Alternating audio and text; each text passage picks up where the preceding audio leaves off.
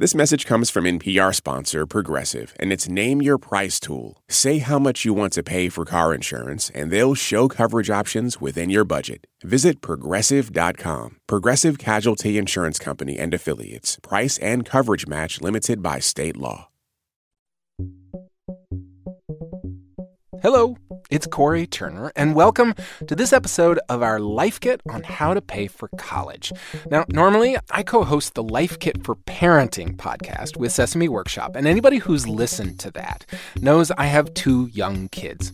And I'm also, my day job, I'm an NPR education reporter who's had to cover the rising costs of college. So when the folks at Life Kit came to me and said, hey, you want to do a guide on how to pay for college? I was like, oh, yeah. Well, I've now spoken with a bunch of student aid experts and former students, and if I've learned anything, it's this.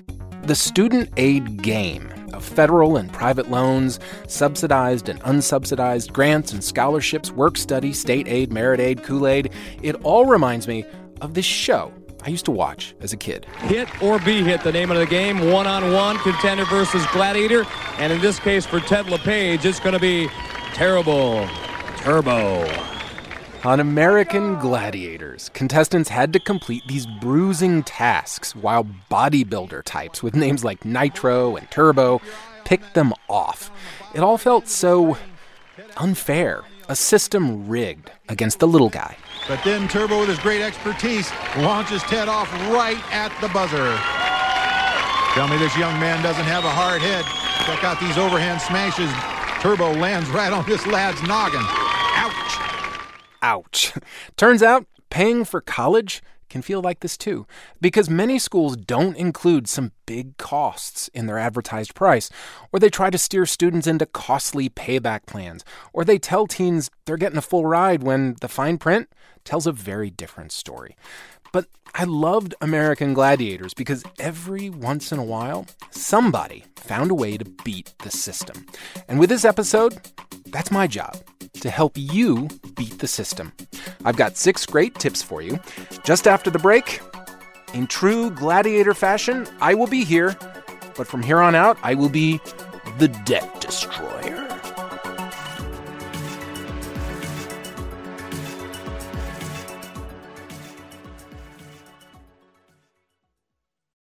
Support for NPR, and this message comes from NPR sponsor Progressive. What if comparing car insurance rates was as easy as putting on your favorite podcast? With Progressive, it is. Just visit their website to get a quote with all the coverages you want. You'll see Progressive's direct rate, and their tool will provide options from other companies so you can compare. Then just choose the rate and coverage you like. Quote today at Progressive.com. Progressive Casualty Insurance Company and Affiliates. Comparison rates not available in all states or situations. Prices vary based on how you buy. Support for NPR and the following message come from our sponsor, Whole Foods Market. Host a celebratory brunch for less with 365 by Whole Foods Market, featuring wallet-happy finds like cold smoked Atlantic salmon, mini quiches, organic everything bagels, and more. Plus, visit the floral department and jazz up your table with a beautiful bouquet of big, bright, sourced-for-good flowers. When the brunch has to be perfect and delicious, go to your local Whole Foods Market. All right, aspiring students, young and old, parents and grandparents, aunties and guardians, if you are currently thinking about how in the world you're going to pay for college, you're in the right place. So let's get to it. Takeaway number 1, consider the money-saving power of a transfer. That means attending a community college first for 2 years, knocking out your basic classes. I think you should do the community college first because it's going to cost you half as much. Cheryl Mills didn't go to college until she was 39. She was a stay-at-home mom and had just sent her youngest son to kindergarten. So she started at a community college in Georgia for convenience and to save money. Everybody's doing the same biology and English 101 and algebra and geometry. So everybody has to take those, and I just don't think it matters all that much where you take those, because when you transfer to a 4-year school to finish the bachelor's degree, your degree is going to be from that school, not the community college. Cheryl says she studied English and journalism and after 2 years transferred to a state university. Soon after graduation, she was hired by the Weather Channel and paid off what little student debt she had within 6 months. So clearly, for Cheryl, that 2-year transfer worked great. But we need to say, for many students, it doesn't. It's not easy to get all of the credits that you've taken at a community college to count when you transfer. Sandy Baum is a higher ed economist and a fellow at the Urban Institute. And I just have to get this out of the way. You probably heard that bird in the background. Well, special thanks to Sandy. She talked to me while on vacation. And it just so happened, every time she opened her mouth, so did the songbird. Is that a real bird in the background, or a clock, or... Oh, I'm sorry. It's a real bird. That's lovely. Well, I am on Block Island on vacation. There are birds here. Getting back to the point Sandy was trying to make is that getting credits to transfer from community college to a 4-year is in many places harder than it should be, and that's just one of many obstacles for these transfer students. So the vast majority of students who enroll in community colleges say they would like to get a bachelor's degree and they plan to continue, but very few of them, only about 14%, actually ever manage to get that bachelor's degree. Now, one thing you can do to make sure you're in that 14% is work with what's called a transfer advisor, not only at your community college, but also at the 4-year school you want to attend. Kevin Fudge is Director of Advocacy and Community Engagement at American Student Assistance, and he says some states are trying to make this process easier with special arrangements between their 2-year and 4-year schools. If a student is enrolled at a 2-year school, provided they maintain a certain GPA, then they have automatic acceptance into a 4-year state college or state university. The student then might also be eligible for reduced tuition when they do transfer to the 4-year school. That can be a wonderful way to save money because now you enter that 4-year school as a 3rd-year student. There's one more advantage, Kevin says, to starting small and local. You can save even more money living at home. And Kevin has a message for parents. Rather than drop in $18,000 in room and board, if you took a third of that and provided them with, go backpacking through Costa Rica or eco-touring, would that money be better spent that way? Or, saving to help them buy property when they're 22 or 23 so that they don't go away to college, you spend all this money, and then now they're living with you to 27 because they can't afford to live on their own because they have student debt. Now, before we jump to the next takeaway, I need to acknowledge all the teens out there who are yelling at me right now, and have been for the past few minutes, about all of the parties and the social stuff they'd miss with a 2-year transfer, especially if they're living at home. And that's a fair complaint. All I can say is, how much do you value those social opportunities? Are they worth the money you'd save using a 2-year transfer? That is entirely your call. Now, speaking of cost, takeaway number 2. Never trust the price tag, also known as... You just don't know until you apply. Alex Moore is 24 and the first in her family to graduate from college. She says she applied to just 2 schools in her home state of Indiana. One, a big state university she knew she could afford. The other, a small private liberal arts college where she says she felt really overwhelmed by the sticker price. Tuition, over $50,000 a year, nearly $60,000. Looking at the cost of housing, it all added up really quickly. It's easy for many prospective students like Alex to take one look at a school's advertised price and just give up. But apply anyway, says Xenia Henderson. She's Director of Member and Partner Engagement at the National College Access Network, or NCAN. Don't let that price tag scare you. It is definitely overwhelming when you see such a large number, like $50,000 per year. But it turns out college is kind of like buying a car. you hardly ever pay the sticker price. No, I mean, it's a sticker price, so you have to look at what the net price is. So colleges are required to have a net price calculator on their websites. Some are easier to find than others. My general rule of thumb is that not to discount any college at all, even before you get started, because in many cases, a private institution can cost less than an individual's state institution, depending on how the aid works out.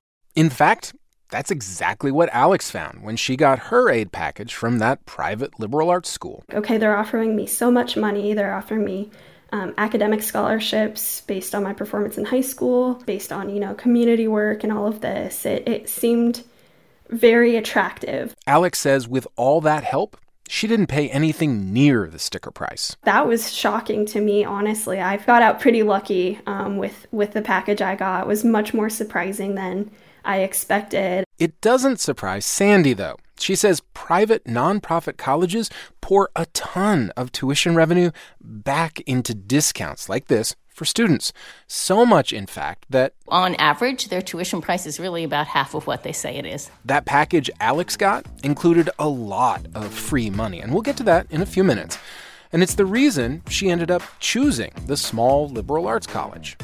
Once I graduated, I had about the same amount, if not a few $1,000s less in debt than a friend of mine who went to Purdue. But that thing we said about how you should never trust the sticker price, well, it works both ways. That's because, Xenia says, it often doesn't include indirect costs. Books would be the top one. You have transportation costs that definitely get overlooked in award letters. And then you have basic things like just life, right? Like going out to eat with your friends and buying your shampoo. Who's going to do that? And for those who aren't living on campus, you never want a student forced to choose between buying books and buying food. Now, there's a lot of financial aid out there to help you cover those costs. But to qualify for almost all of it, you've got to get past one big gatekeeper. It's a form that strikes fear into the hearts of students and parents alike.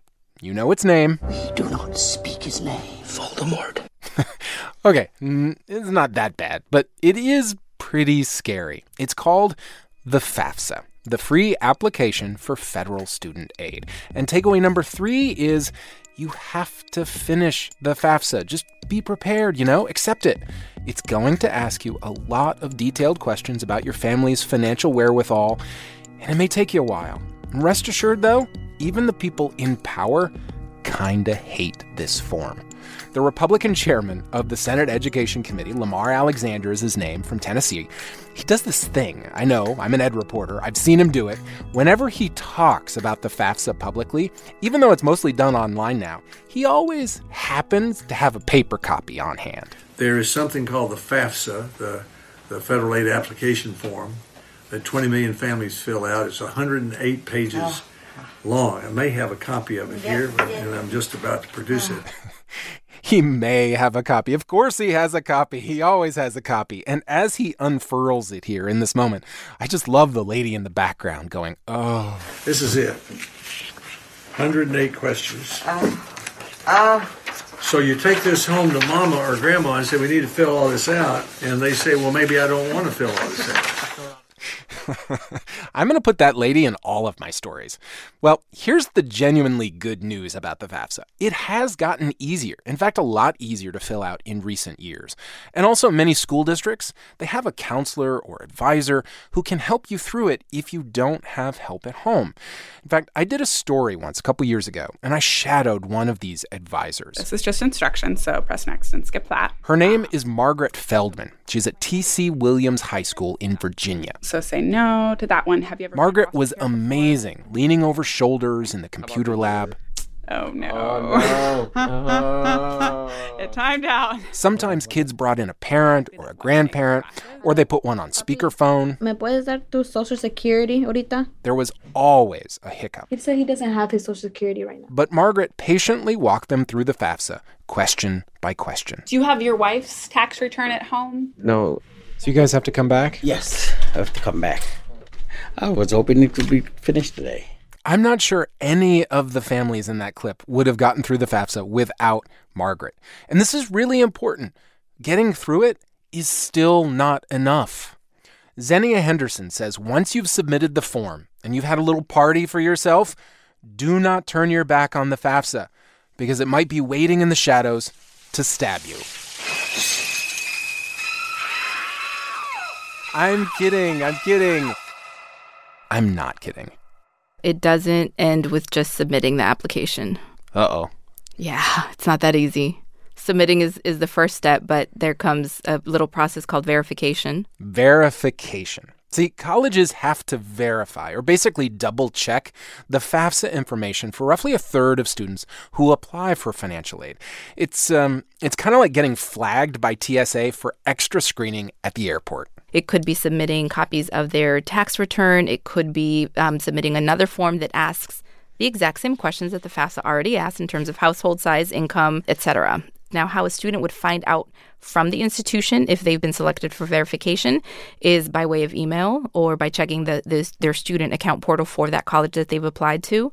And so it could very easily be missed that a student needs to complete these steps if they're not really paying attention. And what happens if they don't finish verification? It is likely that their institution will not award them financial aid. So just getting through it's not good enough? No. Are you ready for some good news now? I know I am. Takeaway number 4. There is almost always free money out there. And by free money, I mean a few different things. First, for students from low-income families, the federal government offers something called a Pell Grant. So it's been around for about 50 years.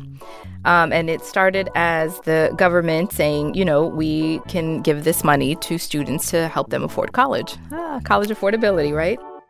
The Pell Grant maxes out at about $6,200 a year, and because it comes from the federal government, you can essentially put it in a backpack and carry it to whatever school you want to. Similarly, most states also offer state aid. Sometimes it's merit-based, sometimes it's need-based, and sometimes it's both. Schools themselves provide nearly half of all the grant aid out there, essentially a discount off the sticker price, especially the more expensive private nonprofit four-year colleges we've heard about already. And that's why Sandy Baum, the higher ed economist, says it can actually be cheaper to go to a high price tag institution that has generous financial aid, as opposed to some other public university. In fact, a student at one of these high-priced private nonprofits receives, on average, about $15,000 in school-based grants. And that's not loans. That's grants, free money. And that's another big reason we say, never trust the price tag. There's one more source of free money out there: scholarships. And not just for students with clear financial need or great grades. There are also lots of private scholarships based on students' outside interests. Yeah, so my name is Gracie DeRosa. I'm 20 years old, and I attend Marquette University. Gracie is majoring in advertising and minoring in Spanish, and she got a full-ride scholarship. It provides free housing, free tuition, and it gives it to golf caddies. You heard her right. Golf caddies. Turns out Gracie's dad, uncle, and sister had all been caddies, and she says she's been doing it since she was 14. Kevin Fudge says there's a scholarship out there for just about everybody. There's one for like a left-handed tuba player and all that. I mean, the general rule of thumb is you start local and then you search outward. Think of it as a bullseye. So you're going to get the best return the closer you are to the target. And so you start in your community. Most high schools are going to have on their school counselor page or the guidance page, they'll have information about scholarships specific to the students at that school. From there, Kevin says, expand your search to your community at large, your city, your state, your region. Focus last, he says, on the most competitive national awards. I look at some of the national awards as the equivalent of buying like a lottery ticket. I mean, could you win? Sure. But the likelihood, I would much focus on, trying to win anywhere from 5 to 10 smaller scholarships between $200 and $500 than, exhausting efforts to win, the $25,000 Coca-Cola scholarship or the $50,000 scholarship Ayn Rand to write a sequel to The Fountainhead or something like that. From free money now to the kind of aid you have to pay back. Takeaway number 5, student loans are your friend until they're not. 45 million Americans currently have student loan debt. That's a lot of money. In fact, we have a whole nother episode for those of you out there who already have student debt. But I want to be clear, this debt, it's not inherently a bad thing. Taking on a reasonable amount of debt to earn a degree that's going to help you get a job or realize a dream, that's a good thing. So how much debt is too much? I think that anything over the maximum federal loans is what's too much. Xenia Henderson of NCAN says most students take out federal direct loans. If they're subsidized, that means the government's not charging you interest till you're out of school. So if you're a dependent student in college, you can get a maximum of subsidized and unsubsidized combined of $31,000 in these federal direct loans. Any borrowing above that federal limit, says Xenia, is probably a bad idea. Now, obviously, there's no one-size-fits-all rule here, but Kevin Fudge of American Student Assistance largely agrees with Xenia. Sandy Baum, our higher ed economist, she also says $31,000 is a pretty good limit to set. But that's not because $31,000 is a magic number. It's because if you borrow more than that, you're having to take a private loan, and that makes it a problem. Private loans are the kind you get just by walking into a bank. And they're a problem, Sandy says, because federal student loans come with lots of protections. Private loans don't. So any amount of private loans is likely to be too much. So let's break this down. Federal direct loans, for example, come with a relatively low interest rate that's fixed.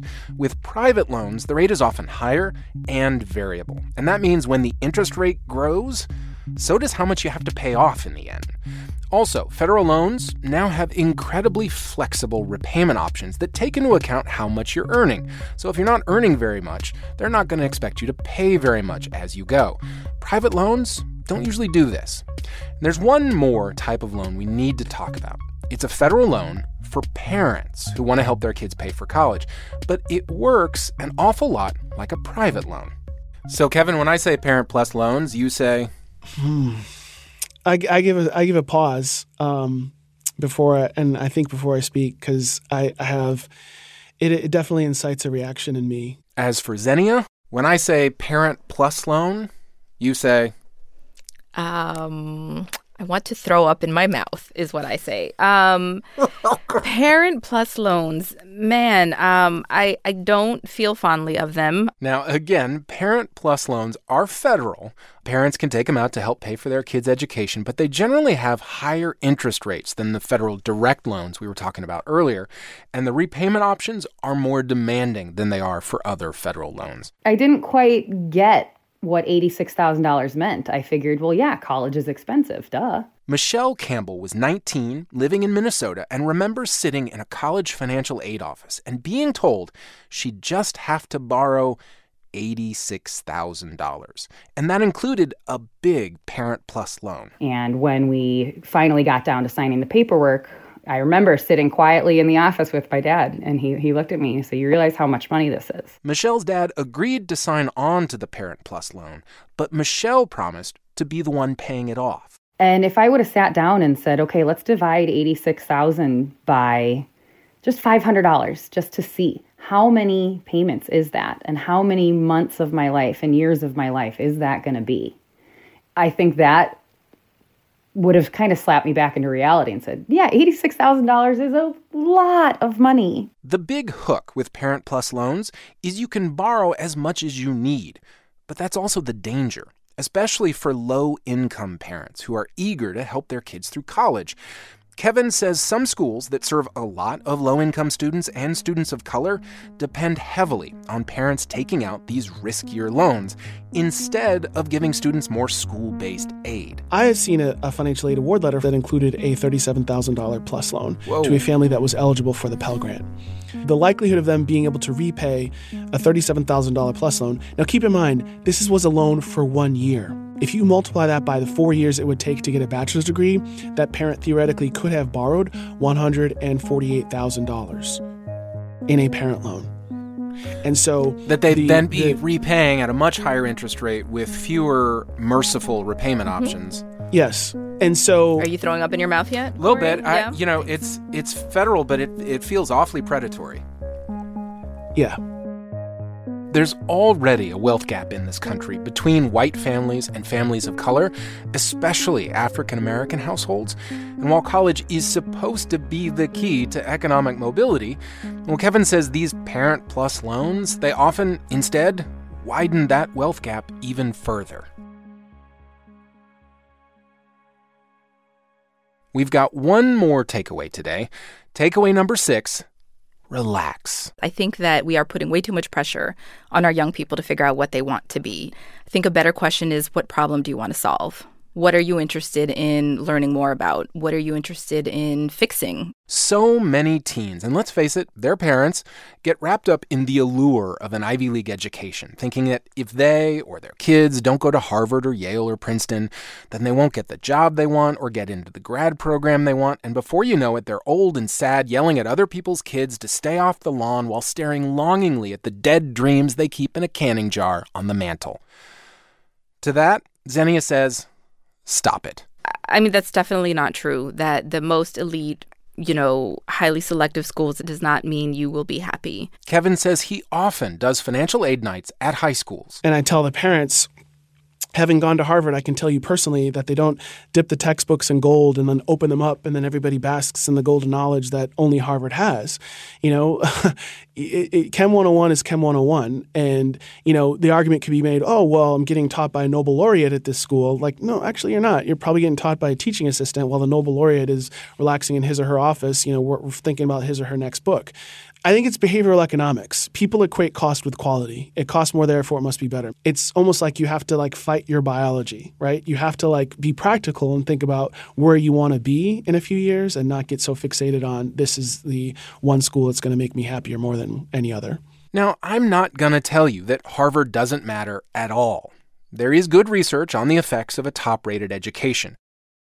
Now, for teens who already come from some privilege, it probably won't make a big difference. Sandy says there are lots of very good non-Ivy League schools out there where students can get what they need. The reputation of an institution matters, but it's not that if you go to number 9 or number 10, it matters. It's that if you go to number 10 or number 100, it probably will make a difference. For lower income and first-generation students, though, top-rated colleges do have a powerful positive effect.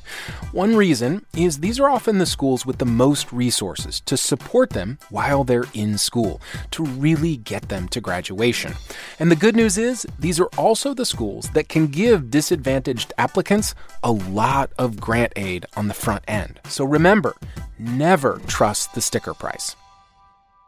I want to end with a survey. Came out a few years ago. Gallup polled some 30,000 college grads and found that where graduates went to college hardly mattered to their future well-being or their work lives in comparison to their experiences in college. So what sorts of experiences really seem to matter? For one, how much student debt they had to take out. And another big one, while they were in school, did they have a great and encouraging mentor? My colleague, Anya Kamenetz, covered this survey when it came out, and the last line of her story is a quote from Gallup. If you can go to Podunk U debt-free versus Harvard for $100,000, go to Podunk and concentrate on what you do when you get there.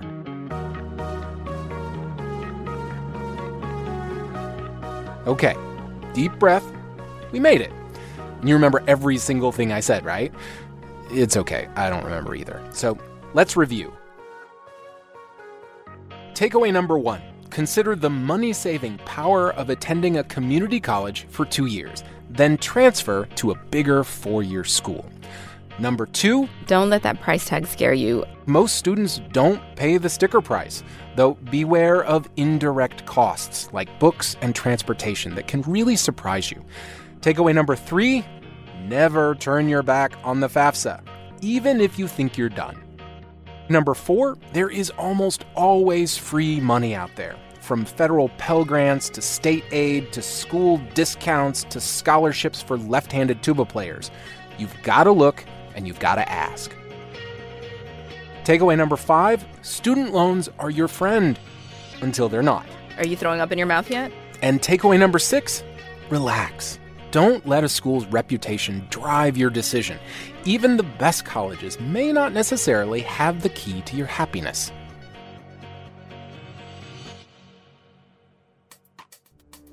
And that's all for this episode of Life Kit. Big thanks to Sandy Baum, Michelle Campbell, Gracie DeRosa, Margaret Feldman, Kevin Fudge, Xenia Henderson, Anya Kamenetz, Cheryl Mills, and Alex Moore. I'd also like to give some love and thanks to the two amazing college mentors I had, Peter Connolly and Manessa Cummins, teachers, advisors, relentless butt kickers, and my campus parents. For more NPR Life Kit, check out our other episodes in this guide. There's one about what you should do once you're in school, how to keep your head above water and keep the bills paid, and another once you're out of school and how to manage that student debt. If you like what you hear, make sure to check out our other Life Kit guides at npr.org/lifekit. And while you're there, subscribe to our newsletter so you don't miss anything. We've got more guides coming out every month on all sorts of topics. And as always, here's a completely random tip, this time from Devin Meller. If you're hand washing your dishes and you run out of dish soap, just fill the bottle halfway up with water and use that instead. It works fine for your dishes, cleans the bottle so you can recycle it, and helps stretch your dollar just a little bit farther. If you've got a good tip or a challenge you want us to explore, please let us know. Email us at lifekit@npr.org. I'm Corey Turner, and thank you for listening.